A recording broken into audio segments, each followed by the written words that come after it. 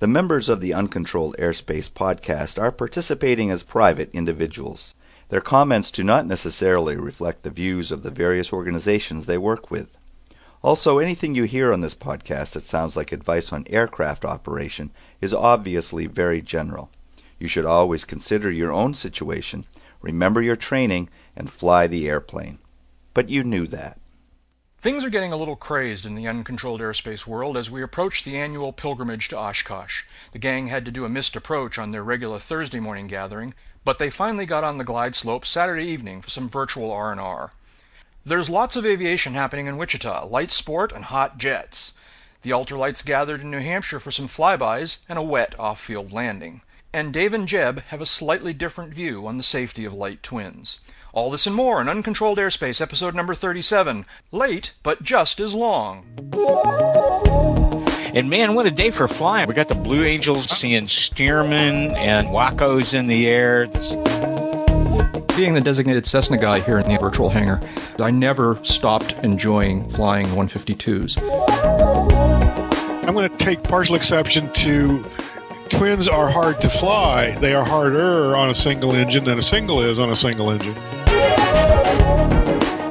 Okay. Pile over.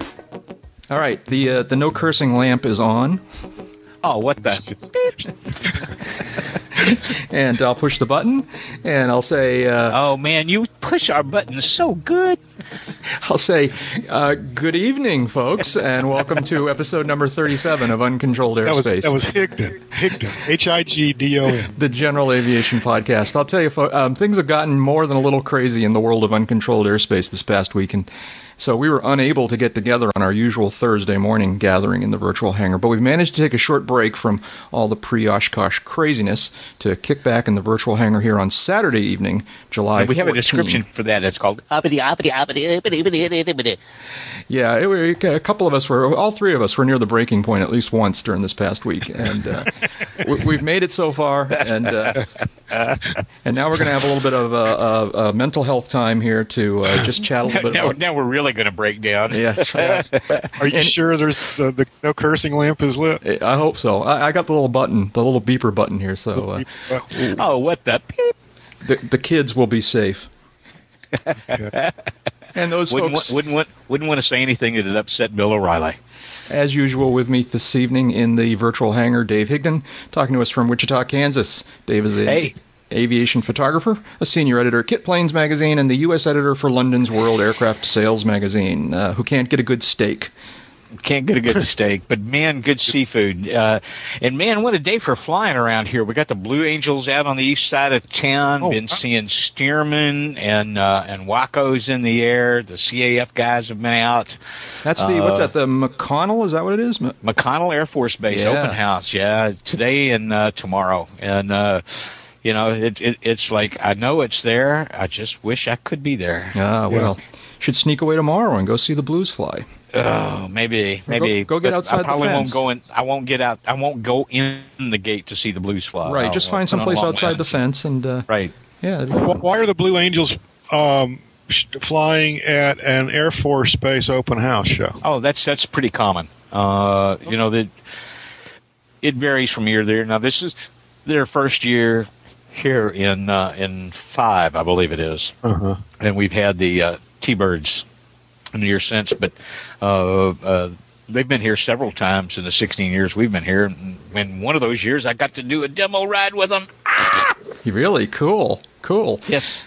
That other voice here in the virtual hangar is, of course, Jeb Burnside. Jeb is talking to us from Springfield, Virginia. He is a freelance aviation journalist, currently serving as the editor-in-chief of Aviation Safety magazine, and also as a contributing editor to AvWeb Biz. Hi, Jeb. How you doing? Hi, Jack. How are you doing? I'm good.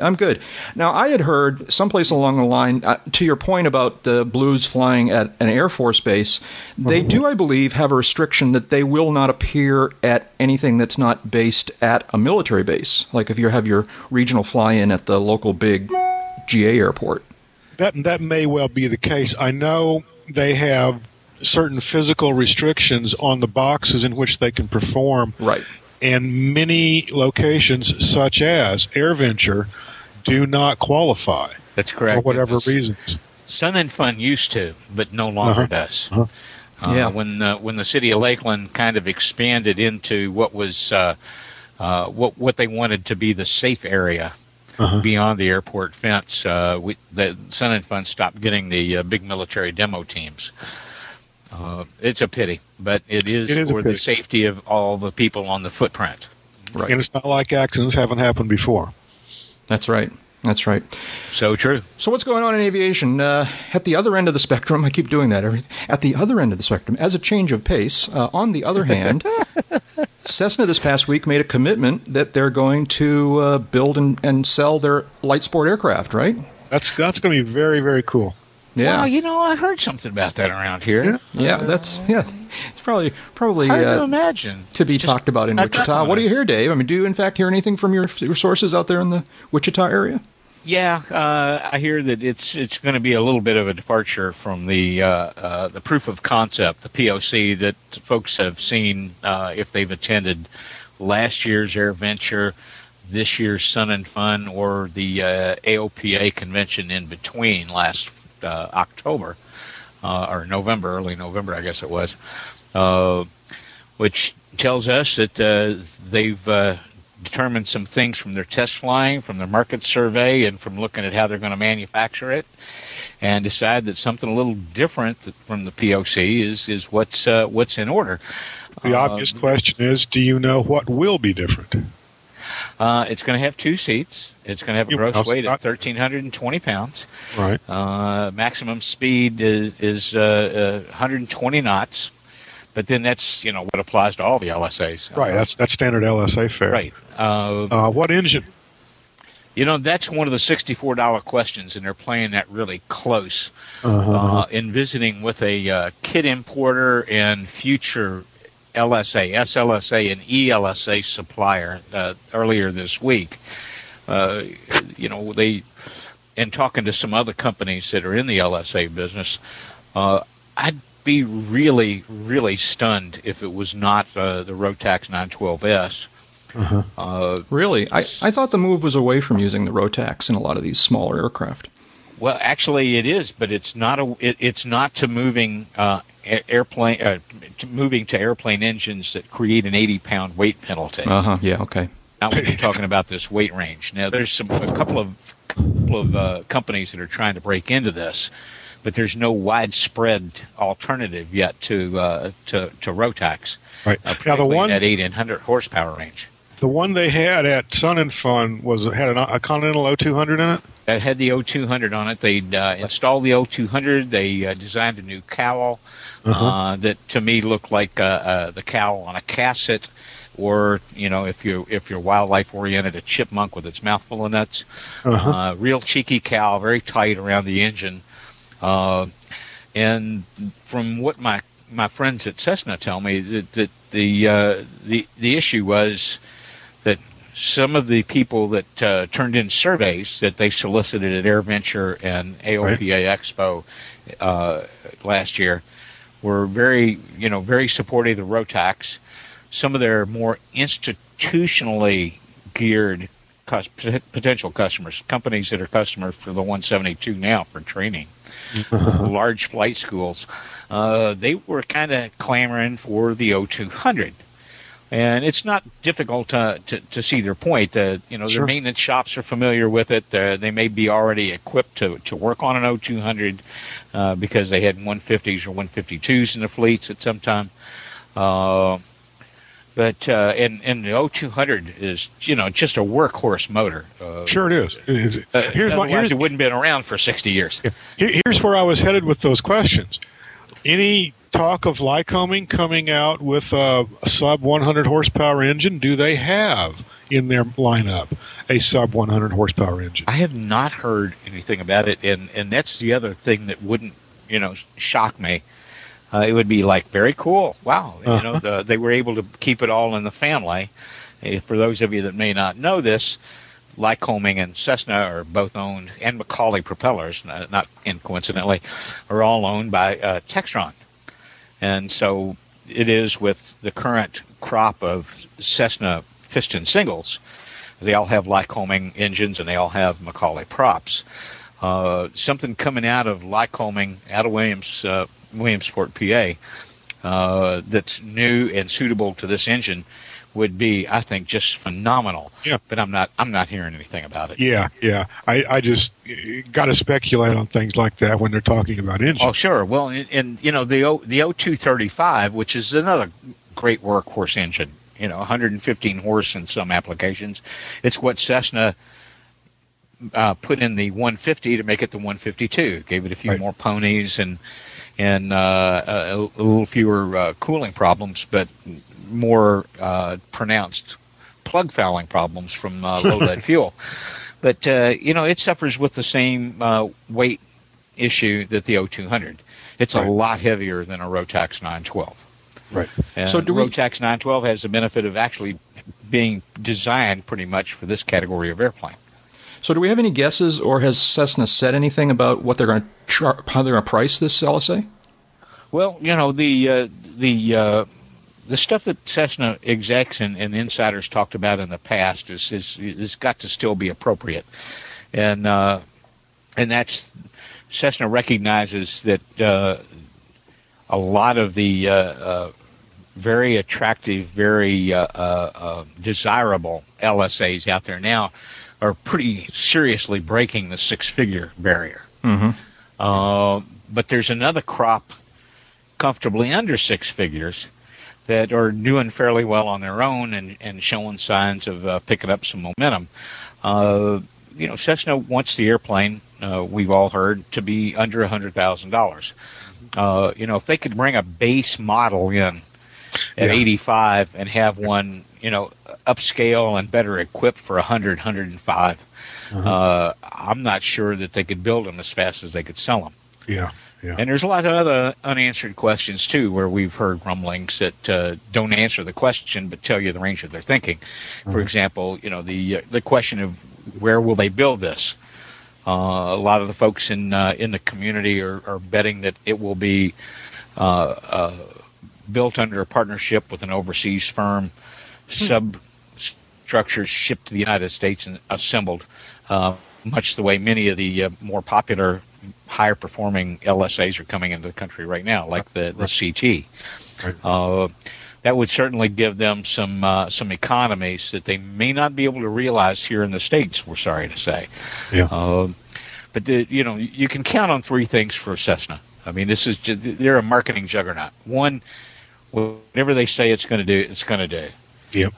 Two, it's going to be a good value in the market because they know good value sells. And three, they're just going to sell the hell out of them because they're Cessna and they've got this service network and this dealer network that, my apologies to my good friends at the competitors, nobody else in the business has even close to it. Right. Yeah, I mean, Cessna is like a machine. When they say they're going to build an airplane on such and such a date and fly it on such and such a date and have it certified by such and such a date, they I think 99 times out of 100, and certainly in my recent memory over the last dozen years or so, they have always hit the mark or bettered it. And whatever they say they're going to do with this airplane, I think you can pretty much take to the bank. They have to come in under 100,000 for an equipped airplane. It may not be decked out, but it has to be equipped for under six figures. And to make a dent in this market, there's just a mental barrier there that they can't change. And Cessna is more than capable of doing that, depending on their overseas suppliers, if in fact they are going to build it overseas. Yeah, if they're going to do it overseas, I don't think there's a pilot in North America that wouldn't love to see him build it, wholly here in the USA. Oh, sure. But I'm not sure that a little airplane that was my privilege to fly earlier this week. The kit, engine, prop, pretty much 80% is built. $41,000, $42,000. Wow. The importer says he's going to be able to price it as a standard equipped LSA for about $60 when he gets his SLSA later this year. Can you tell us his name? Sure. It was the Corsario. It's a 25-year-old design from Brazil. I'm doing a little piece for Kit Plane, so I'm not going to delve deeply into what I said or what I'm saying about it in the article. Oh, it's just the three of us. Come on. But the like the three of us and that little handful of listeners and my mother. Your mother subscribes too? Your mother listens?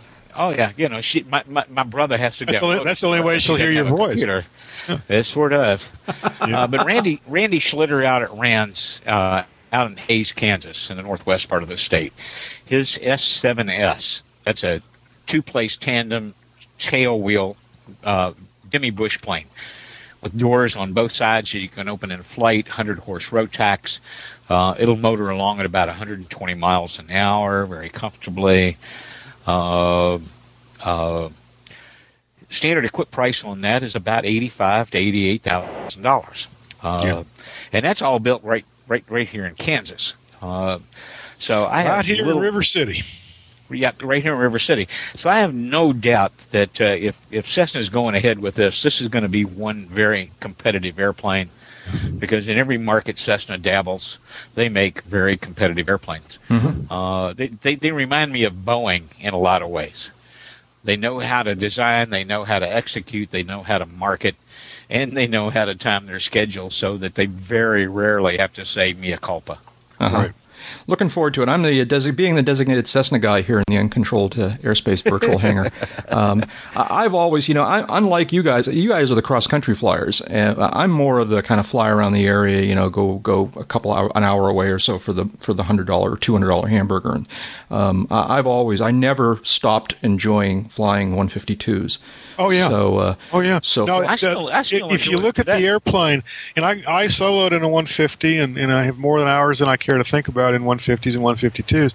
And if you look at the Cessna LSA, and it's just a high tech, modernized 150. Yeah. That's really all it is, and that's a good thing. Yeah, that's a very very good thing. Yeah. It was something of a disappointment. Jumping back in time, let's take our Wayback Machine to 1996. And, Russ Meyer has gotten his the industry's fondest desire, the General Aviation Revitalization Act, which set the 18-year statute of repose. And Russ had said for a long time, we get this law on the book, that's coming back into piston business. No two-seater. Right. And one of the main reasons why no two-seater was, again, their institutional customers were telling them that we really don't want two-seaters because with four-seaters, we're putting an observer student in the back. They're not able to log time as flight instruction, but they are able to absorb valuable information and seasoning by watching another student struggle and screw up. Well, they can sit in my back seat and see that. I mean, and pony up a little toward the gas. But that's right. The landscape's changed a little bit. Well, let's face it. In the last 18 months, all you got to do to go to the pump is see the landscape's changed a lot, and suddenly the two-place airplane is a lot more attractive again to the institutional flight schools, particularly a two-place airplane at six figures or less. Right. With proven components that or at least as proven as they can be, right. Off-the-shelf stuff for the most part, I'm sure. But it's got to be simple, it's got to be maintainable, and it's got to have good flying characteristics. Well, and it's got to be sturdy to put up with what flight schools put up. Exactly. That's right. Exactly. And the bottom line is when you've got a physical constraint like 1,320 pounds from which to work, you got a physical constraint in weight, you got a physical constraint in stall speed, and a physical constraint in top speed under the LSA rules. That really hems you in terms of what you can do. And that's why my gut instinct is that at the end of the day, this is not going to be an O200 powered airplane, right, because of what you're going to give up in useful load to carry that extra 80 pounds. Now, knowing how savvy these folks are, I can see institutional customers being offered packages with their mass orders of Cessna Sports that include, help in setting up a maintenance shop and training their mechanics and working on not just the airframe but the Rotax. Yeah. And this country is, earlobe deep in Rotax expertise because of the very, very capable support network that Rotax is and distribution network that Rotax has established in the when did I first fly on a Rotax engine? In 24, 25 years since they hit the ultralight and light experimental market. So but we're just kind of blue skying here. Woulda, coulda, shoulda. But that fun. Need for payload, you need it to be able to carry 2 people and full fuel. Yeah. It's going to be Doesn't fun. have to carry a lot of luggage, but it needs to be able to carry 2 people and full fuel. Moving on. Let's see what's... I think you guys get together, in the virtual hangar before I arrive or something, all right, and say, and I think maybe even have a pool, see how long can we get Jack to go with forgetting to introduce himself at the beginning of the podcast. There's Curses no Jack H foiled like again. our Jack H. I rely on you guys to back me up on this, and we'd like to introduce you to Jack Hodgson. He's our producer, founder, creative director. He's the This is 17 minutes, and we still can't break 20. That's right. that's what you're shooting for. I am Jack had 18 Hodgson. minutes in the pool. I am Jack Hodgson. I'm up here in Boston, Massachusetts. I'm a private pilot, Jack Hodgson. a freelance writer, and a new media producer. There, got that out of the way. What's next? We can vouch for that. There's no Jack H like our Jack H. That's right. So last Saturday, I went to the Yankee Ultralight Fly-In up here in Greenland, New Hampshire. Oh, very cool. How'd that go? I had a blast. I usually go in past years. It's one of these sort of 2 weekend long events where it starts on Saturday and goes to the following Sunday. And historically, for some strange reason, I've always gone on the closing weekend, and I've always said to myself, and it's fun enough on the closing weekend, but I've always said I want to go on the opening weekend when it's really exciting. So I made sure to go last Saturday, which was the opening day, and it was great. I mean, I went first thing in the morning. I arrived about 9:30 or so, 10 o'clock. Did you drive? I did drive. But well, I was on my way up to. I had some other things going on in New Hampshire, so it was sort of on my way, and so I stopped in there. What's her name? I had my mother. My mother. I was visiting my mother. All right. Who sadly does not. I've used that before, Jack. Who sadly does not listen to the podcast. Either a mother or a cousin. Yeah. So I stopped by Sanderson Field in Greenland, New Hampshire, and just spent the morning watching the ultralights and other small planes. There was a champ who was kind of working the pattern as well. And you didn't get up in anything? What? No, unfortunately, I didn't get a chance to fly. Man, I know. You are so in need of being. But I went and hung out, and I chatted with people along the flight line, and I watched kids watch the airplanes, and took a bunch of pictures. Which one of these days, I've got a whole slew of aviation pictures I'm going to post on the website one of these days. But I've got a bunch of pictures from the Yankee ultralight fly-in. It was, by all measures that I've heard about, a great success, and I want to congratulate the folks who put on the Yankee ultralight fly-in, which includes members of the local EAA ultralight chapter, which I think is also, Dave, it's like the United States Ultralight Association or something like that. Yes, sir. And, yes, sir. USUA. And I believe the one chapter is kind of jointly associated with both those organizations, and they put on the along with a huge group of great volunteers, and it was a lot of fun. And from everything I heard, the week went well. Although the off-field landing of the week comes from the ultralight fly-in. Oh, my. Yeah. Now, originally I wasn't... Ultralights with an off-field landing? That's right. Stunned, shocked. That's right. So here we go. This is from a story in the Foster's Online website, which is the local newspaper up there in Dover, New Hampshire. Foster's Online? Yeah, there's a link on the story page. This paper is Foster's? Yeah. I didn't know you could get beer online. I was going to say, okay, cool. That's a great name. I think that may be one of the most noble applications of modern technology ever developed, if you can get beer online. Not shipped, but out of the computer. Is there a subject that you guys can't spin over to a conversation about beer? I don't know. Oh, sure. There's subjects we can talk about. Scotch. Jerry Facey of Irving, Mass. was visiting the fly-in, and he was out having fun with his. Let's see, now I'm kind of trying to read throughout the story here. Anyways, I'll read the paragraph. He was flying his 28-foot long, I'm reading from the story, flying his 28-foot long ultralight plane about 500 feet when the engine failed. He was flying about out over the ocean, Hampton Beach, a really beautiful place to go flying over. And he turned towards the beach and landed in the water about 100 to 200 yards off the beach, south of the jetty, it says. And almost immediately, a good Samaritan in a boat pulled him out of the water. And when I first heard this story, I thought, oh, good, the guy came out, he swam away from it. Any landing you can swim away from, I guess.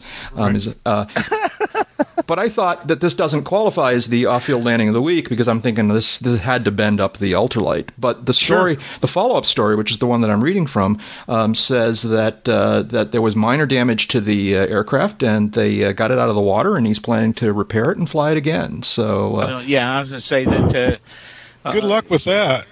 It's a piece of cake. You do have to rinse the salt water out of the engine and lubricate it really well, but. If it's a two-stroke, it's really a non-event. Well, it's a pain in the neck. I would go with that, but I'd still want to maybe, just, I don't know. Saltwater dunking, even for a couple of seconds, is not going to be good for the airplane.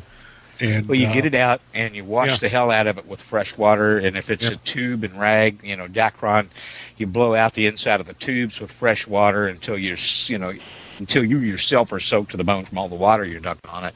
Yeah. We speak from firsthand experience. Saltwater, float plane, ultralight, Rotax engine. Oops. Yep. And we flew it later the same day. Yeah. So congratulations to Jerry Facey for being the off-field landing of the week, which is a dubious honor, but he's the one. Literally off-field. That's right, literally off-field, off-land landing. And and hats off to his lady friend Lisa, who was able to speak to the press on his behalf. And willing to speak to the press, really willing to speak to the press, yeah. And, that flying off water is cool stuff. It really is. As long as you're equipped for it and plan for it. Yeah. Well, as long as the airplane is equipped to make more than one water landing, Yes. Making water landings no trick. Right. Taking off the water, that's where the equipment really comes in. That's right. Even my airplane's good for one splash, but after that, yeah, I'll tell you, when I lived out in California, one of the most spectacular just kind of sightseeing flights you could make would be to fly out over the coast and fly up and down the West Coast, the Pacific Ocean. And, and I wouldn't go out very far, of course, but, I'd get sort of far enough out over the water so that I could, see so that the near side seat could see the shoreline. And it's really spectacular. For the first time in my career, I flew an airplane for an article and never made a landing. Yeah. That's right. You want to tell us about that? All the time I've got in seaplanes, and it's mainly as a back seater or a right seater, it's about the third most fun I've had in an airplane. Splashing in on and off the water. We know what the other two are. Well, I wasn't be careful because Dave's mother is listening. Okay. Yeah. Okay. Dave's mother. Yeah. Well, that's Mrs. Higdon. It's not what you think. Dave, tell us. Can you talk about this? One of the reasons we had to reschedule from Thursday morning is that you got because I was in. You got a photo gig suddenly and had to wing off to. Can you tell us about that? Oh, it was a lovely little jaunt down to St. Petersburg. Took the AirTran Airways version of the human mailing tube. That's a Boeing 717 out of Wichita and a 737 out of Atlanta. At the end of the day, I really like the former more than the latter. But that's another story. Met up with the fine folks from Sport Air Aviation. Spit it out, dude. Another beer. And the Corsario is a Brazilian design. It's an amphib, side-by-side, bolt hull. But what makes it a little bit unique is that it's on tricycle gear instead of tail wheel, and it uses what the manufacturer calls a hard wing. And what they call a hard wing is a tubular spar, front spar, rear spar structure with pressed aluminum ribs, fiberglass leading edge, and covered in Stitz polyfiber, and finished off like a conventional fabric airplane instead of Dacron cloth stretched over a truss-braced rectangular frame with flexible ribs inserted in the sailcloth. Fairly nice little airplane. Cool. We'll the totality of what we thought in the magazine article. But not something that had anything that would make you want to shy away from it. Yeah. And we did all the landings either off of Lake Seminole, Boca Ciega Bay, or the Gulf of Mexico. Yeah. My next airplane, if I get out of the business or I won't call it business, but if I get out of the use of flying an airplane for transportation, if I got out of that and got another airplane, it would be something like an LSA on floats. Yeah, that would be most fun. That would be fun. Well, go for an amphib. You get so much efficiency. Yeah, I would want the an LSA with floats, even amphib floats on it. Right. And the toughest part of this whole assignment was that so much of the demo flight had to take place over an area called Johns Pass, which is where the Boca Ciega Bay empties into the Gulf of Mexico. Bars and food right at the wazoo, and at 600 feet you can really smell the clams being cooked and the lobster being broiled, and it just makes it hard as hell to concentrate. I hate it when that happens. Yeah. Of course, such a hard life. And the little airplane was non-existent. So right. It's such a hard life you have, David. Somebody's got to do it. Yep. Yeah. Moving on, let's see now. We're going to be back with another episode of the podcast pretty quickly. Probably go on the internet Tuesday night, maybe Wednesday night. It'll be number 38, and it will be the official Uncontrolled Airspace AirVenture preview, where we're going to do some fun stuff and talk about what our expectations are and the things we're looking for, and possibly have some fun guests to talk about what we're all going to see out in Oshkosh. So that'll be episode number 38, and it will be early next week. It will be, like I said, Tuesday or Wednesday night. So watch for that. Running a little ahead of schedule because all of us got to boogie to Wisconsin. Be afraid. Be very afraid. That's right. For the record, Dave and I will be out there on Thursday. Right. Yep. Jack is arriving the next day. Yep. And it'll all be downhill from there. That's right. Yep. Now, speaking of which, and we're going to talk a lot about what's that? What was that, Dave? What did you say, Dave? Speaking of downhill, that's right. Exactly. Yeah, that's right. We're going to talk a lot about AirVenture 2007 next week, but I do want to remind folks of a couple of things quickly, and that is, again, to remind you that we're going to be participating in the PilotCast Podcastapalooza, which will be held on Say that really fast. Friday. Isn't it the other way around, though? Aren't they participating in our podcast? No. I'm very grateful to them for jumping in and doing this. It was all their idea. They were we were thinking of it kind of simultaneously, but it turned out that they were like a step ahead of us in terms of coordinating with the forums folks, and so they worked out the coordination with the EAA AirVenture forums program. On the other hand, so I'm going to come to that, but let me just complete the thought here. A reminder that if you're out there at AirVenture on Friday afternoon, 5:30 p.m. in Forum Building number 2 is the big podcast, the gathering of the aviation podcasters. We're going to be there, and a bunch of other aviation podcasters are going to be there, and there's going to be plenty of room for a live audience if you want to come and listen in. That's Friday the 27th. That's folks, right. For those of you that need a calendar like I do. We look forward to. We've already heard from a bunch of our listeners. We're looking forward to meeting in person, and the more the merrier. So come on out there on Friday afternoon. By the way, it's almost certainly going to be Friday afternoon, but these things have a tendency to change. So make sure you check the forum listings, like in the AirVenture Today or on the website prior to Friday to make sure it hasn't moved or whatnot. Right. The Podcastapalooza is supposed to be in the online schedule. So right. But the really exciting news is we've been planning all along to do 2 episodes of Uncontrolled Airspace while we were in Oshkosh, one at the beginning of the show and one at the end of the show. Just such hangar-flying masochists. That's right.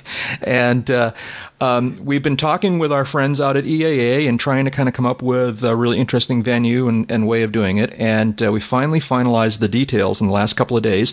And we're really, really excited to say that similar to what we did down in Lakeland, we're going to work in Oshkosh with EAA Radio, the live radio station that broadcasts throughout the week. And we're going to do an episode on Monday afternoon, the 23rd, and that'll be after the air show concludes. We're going to do an episode number, I guess that'll be 39. And we're going to have trust anybody over 39. The three of us and some other guests that we're going to bring in, some surprises, and it's going to be a lot of fun. That'll be episode number 39 on Monday. And then on Sunday, the final day of AirVenture 2007. That's July 29th. 29th, episode number 40. We're going to be doing it at 9:30 in the morning. That was sort of we wanted to get it done early anyways because it's... Well, that's the official over the hill because we'll be 40. Oh, okay. Yeah, that's right. Yeah. That's right. So we're going to be recording. We're going to be broadcasting live on EA Radio and recording for posting a little bit later on, starting at 9:30 a.m. Do we have that Sunday. Frequency for our folks? Yes. Now, and it's last year it was AM 1210, and it almost certainly will be the same frequency, but these things. Yeah, they usually issue those licenses. So AM 1210. So now, unfortunately, we don't know exactly where we're going to do this. We're probably going to do it from their studio, which is out there on the flight line. But the studio doesn't lend itself to having a studio audience, so we won't be able to invite people in to participate, at least audience-wise. So, but if you're out there, we don't think so. We always hold out hope for miracles. Right. So if you're out there, check our website and check all the other listings at their AirVenture for a change to that. Maybe we might find a location outside where we could do it, but we're probably going to do it inside. But of course, if you're out there, you can listen in live on AM 1210 to EA Radio. In past years, and I assume they're going to do this again, they've actually live streamed the radio station on the internet. So if you're out there with an internet connection, or if you're at home, wherever, you could listen in to EA Radio all throughout the week and hear what's going on at AirVenture. And on those highly recommended. Those two particular times, you could listen in to as we do the podcast. So we want to thank all our friends at EAA, in particular Steve Boos of the EAA staff and of the I believe he's the chair of EA Radio, or at least he's one of the leaders of EA Radio. Fareed, I haven't heard his Gayo, I think is his last name. Fareed Gayo and Steve Boos, thank you very much for their help and their cooperation and their hospitality. They've been very welcoming. And Steve, just for the record, first beer at Herbie's is on me. There you go. There you go. Definitely on us. Once again, we've brought it back to beer. The world is freaking. We've come full circle. The world is back in balance. What is Hanger flying without liquid refreshment? There you go. There you go. Yes. It's just a bunch of old women sitting around an airplane. That's right. Nothing. Hey, I resemble that women, but. We got one interesting bit of audio feedback this past week, and we're going to save part of it to play during the AirVenture preview because it's really appropriate for that. But we want to thank listener Lyndon from Michigan who sent in feedback. We've actually posted the entire of his audio feedback in the blog on the website. So if you'd like to hear in advance what Lyndon's comments were, you can go to the blog, and we'll be playing at least a portion of that in the next episode as part of our AirVenture preview.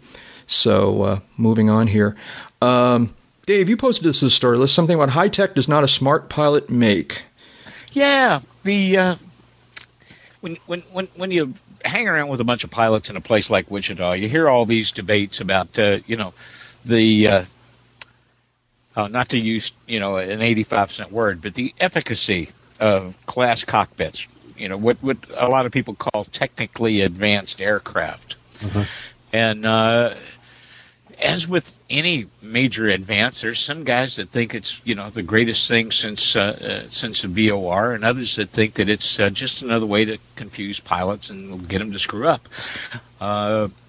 Because of the high profile of some of the new models that sport the kind of electronic panels that we're talking about here, there's begun to develop a little bit of mythology, in my word. Mythology? Mythology that these new airplanes are, and pick which side you want to fall in. They're either the answer to all of our problems and make everybody that flies them safer and more aware, or they confuse pilots and lead to more accidents than they would have had they stuck with the old mechanical gyros and, the six-pack stack. Or three. They instill, more confidence in the pilot than the pilot is able to. That's true. When one's head overloads one logbook, gets over his head easily. Yeah, you don't want your head to overload your logbook. Sure. And you see, Jack, I did keep it clean. You didn't have to use the beeper. Thank you, appreciate it. The good folks at the AOPA Air Safety Foundation kind of did a little study of this, and what they found was that the kind of cockpit had less to do with the likelihood of a moderately low-time pilot having a serious accident. It was judgment, and not whether it was mechanical gyros and a six-pack or an all-electronic with PFDs and MFDs and all this stuff. Their accident rates were fairly comparable based on the amount of time and experience. And it goes back to what, a very seasoned old pilot told me 25 years ago, very early in my aviation career. So you can go to all the schools in the world, but until you've got to survive the school of hard knocks, and in aviation they call that experience, you don't develop the judgment that it takes to make good on-the-fly decisions, no pun intended. And the idea that TAAs, technically advanced aircraft, are some boon to civilization is not bearing fruit, but at the same time, the old stuff isn't doing any worse. It's coming down to how much experience the aviator has and what kind of judgment they exercise, and that's not really surprising. No, it's not. And whether it's a 30-year-old Cessna, a brand new Cirrus, or something in between, if you don't pay any attention to what the weather's telling you and what the airplane's telling you, you'll get in over your head just as easily. Well, I still remember. It's so vivid, it's spooky. The comment from my FAA check airman on my instrument check ride. We're walking back into the ops shack. We've been out almost 2.5 hours. It's well after dark. It's hot. We're both whipped, and I'm not sure. I just don't know. Felt like I did it all right. But he's the guy that's got a rule. And as we're walking in, I finally kind of said, well, ? And he stopped me and he said, oh, you're an instrument, you're instrument rated. You're not an instrument pilot. Only experience makes you an instrument pilot. But you got the rating to go out there and learn from your own mistakes. And, if you show the kind of judgment that you showed tonight, you'll probably live to be a pretty good instrument pilot. If you start making goofy decisions and that's one part he got tonight, then you won't last very long. What's that, Jeb? Something about being a pretty good instrument-rated pilot. I figured that's what the guy got wrong. I was thinking what he was about to say was that you'll live to be a pretty old instrument pilot, which has certainly turned out to be true. I was a fairly old pilot when I got my instrument rating. You worked hard for that, didn't you? Hey, should have seen it coming.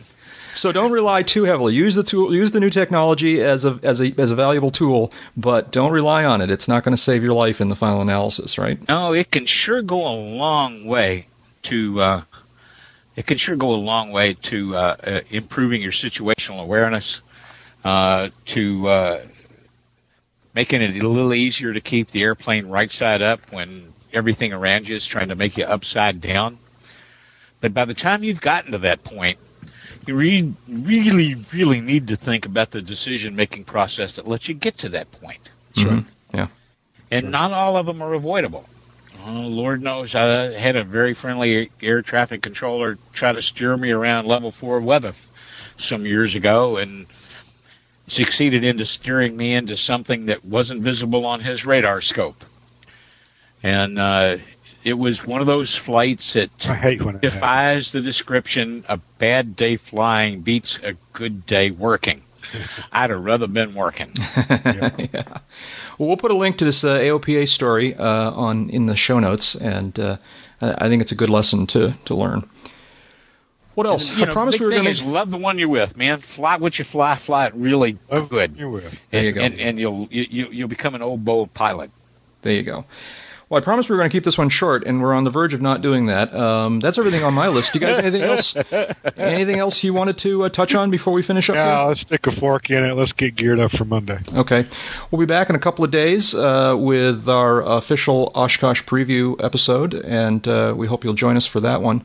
In the meantime, you can learn more about Jeb and his work and activities at Jeb Burnside. Well, why you'd want to, I have no idea. JebBurnside.com or AviationSafetyMagazine.com or avweb.com. We got a piece of email this week, you saw that, from a guy who said, I subscribe to Aviation Safety Magazine because I listened on the podcast. And I'm going, yes, all right. Yeah. I did not see that. Is that in the batch email you downloaded earlier? Yeah, I forwarded it to you guys a couple of days ago. And, I saw that. Yeah, so see, it's working. Well, thank him and thank you for bringing that up, and I'll look forward to seeing that email. That's right. Just once again points out there's just no accounting for judgment. Especially in an airplane. And learn more about Dave Higdon at davehigdon.com, who I'm sure has, we've heard about people who can't wait to get their issue of kit planes every week, every month. So there you go. And to the gentleman that tracked me down after reading a quote of mine in a Lakeland Ledger article, after consulting with a half a dozen flight instructors, I'm even less apologetic about it being quoted as saying, if you have an engine failure in a twin, you're in for the flight of your life. Yeah. Because there wasn't a one that thought it was as non-consequential as you seem to. Well, that's a whole subject, and we're going to put that on the list for a couple of weeks from now because I want to talk about that. But not today. And I'm Jack Hodgson. You're not going to trip me into not mentioning. Wait, hang on a second. Someone tracked down Higdon? Man, I can think of 20 different state constabularies been trying to do that for decades and haven't succeeded. Haven't succeeded yet. I'm amazed. Let me put it in these terms. Not since I left being a reporter for a community daily newspaper have I come away from a phone conversation with so many teeth marks on my ass. I had a conversation last week with a reporter down in Florida about that 310 that went in to some houses outside of Sanford. Rick, was it? Say that again? Was it Rick? No, it was a local reporter in Florida. Well, I'm sorry. No, this is a woman. This is a woman. Okay, because the reporter that called me and quoted me was also a reporter from Florida. Huh. His name's public record, Rick Rousseau of the Lakeland Ledger. I know Rick. No, it wasn't Rick. We met Rick at Sun and Fun last year. Right. Well, Rick's been covering Sun and Fun for the Lakeland paper for about 10 years. So when an airplane crashes, they think he knows something about airplanes. Yeah. Which he's the first to tell you. No, I don't. Yeah. And he called me, and I said something that somebody took great exception to. And the farther away I get from it, the less sorry I am for what I was quoted as saying. They called me because we had, in Aviation Safety, I should say, had back in maybe the May issue, May or June issue, had published a list of the top, or the busiest top 20 in activity non-towered airports in the country. The first two were in Florida. The first one was Flagler County, and apparently this was a local area newspaper in Flagler County, Florida, and said, we understand you published this list, and said, well, we published FAA information that's readily available. Oh, and that kind of took the wind out of her sails. But we had a nice chat. She was looking at Industry Magazine rates airport such and such. Yeah, and I said, well, even if the airport, even if you're, I didn't really understand the question. I said, even if there was a control tower, even if the airplane crashed into the control tower, it wouldn't matter because the control tower can't do a thing to help somebody who's on fire. No. And this it's like, okay, great. That was the unfortunate aspect of this accident. But all the control towers in the world are not going to help you in that instance. The day after the accident occurred on which I commented, a second twin crashed in Central Florida. And this time took out 2 houses and a total of 5 people, 2 on the aircraft, 3 on the ground. That's the one I was talking about, yeah. Yeah, well, mine was the day before. It was a twin Comanche. And it was trying to make it back to South Lakeland Air Park, which you and I are familiar with because that's where a lot of the LSAs and light experimentals go to do demo flights during Sun and Fun. And apparently the pilot had an engine problem at 1,500 feet and tried to make it to South Lakeland and wound up crashed on a road at a fairly severe nose-down attitude. Ouch. No post-crash fire. No idea what went wrong. But when Rick called, Rick was looking for some, what's the word I want? Enlightenment on what the difference is between an engine problem in a single versus an engine problem in a twin. And, you know, is anybody that's rated and anybody who's not rated but has got a little time in a twin probably understands, if you have an engine failure in a light twin, the second engine is there largely to get you to the scene of impact because most of them won't hold altitude on one engine. Second, you've got a very short period of time to do a number of things in exact sequence very well, or that airplane's going over on its back. Yeah. And I'm gonna beyond. I'm gonna take partial exception, and we can talk about this in the next episode. But Partial exception to which part? partial exception to twins are hard to fly. They are harder on a single engine than a single is on a single engine. Absolutely. But they are not impossible. No, they're not. It takes training, and it takes study, and it takes dedication, but it's not impossible to do it. And practice. But my point was that the margin for error is very small. It's smaller. It's there is no margin of error with a single. You've become a glider. Well, now you're looking for a hole to put it in. Right. There's no issues of handling. There's no issues of asymmetrical thrust, higher stall speeds, critical versus non-critical engine. It's a completely different beast. And my point was that, you know, that's what they train to. That's the primary content of multi-engine training, is what to do when things go bad. But it is not the walk in the park that my critic seemed to think it was, at least not according to the 5 flight instructors, 3 flight safety guys that I've talked to since the time I got the criticism. All of them went 1,500 feet, 2,500 feet. Losing an engine in a light single, 160 horse per engine single, you're talking a major issue. Yeah, I'm a long way from being a twin pilot, but everything I've ever heard and been told puts me more in Dave's camp. I think that, because isn't it the case that statistically most engine failures happen on takeoff? It is. I've heard a number like that, and that's absolutely the worst time to lose an engine on a twin, right? Well, it is. Yes, there's no question about that. And that wasn't the case in this instance. It wasn't the case in in either instance. Yeah, in those particular cases. But this is the kind of thing that sobers me up about learning how to fly twins. The other one was, and this is kind of a weird statistic. Okay, here we go. Whatever the percentage is likelihood that you're going to lose an engine on your single, having 2 engines actually doubles the chance that you're going to lose an engine. Well, here's the statistic that one of my flight safety friends imparted to me in the last 24 hours that I'd completely vaporized on, and that was the fatal or injury accident rate for an engine failure in light twins versus an engine failure in singles. Yeah. And it's almost double. Yeah. Mm-hmm. Against the twin. And I don't really need any more evidence than that to stand behind my comment and say, you got a major issue on your hands.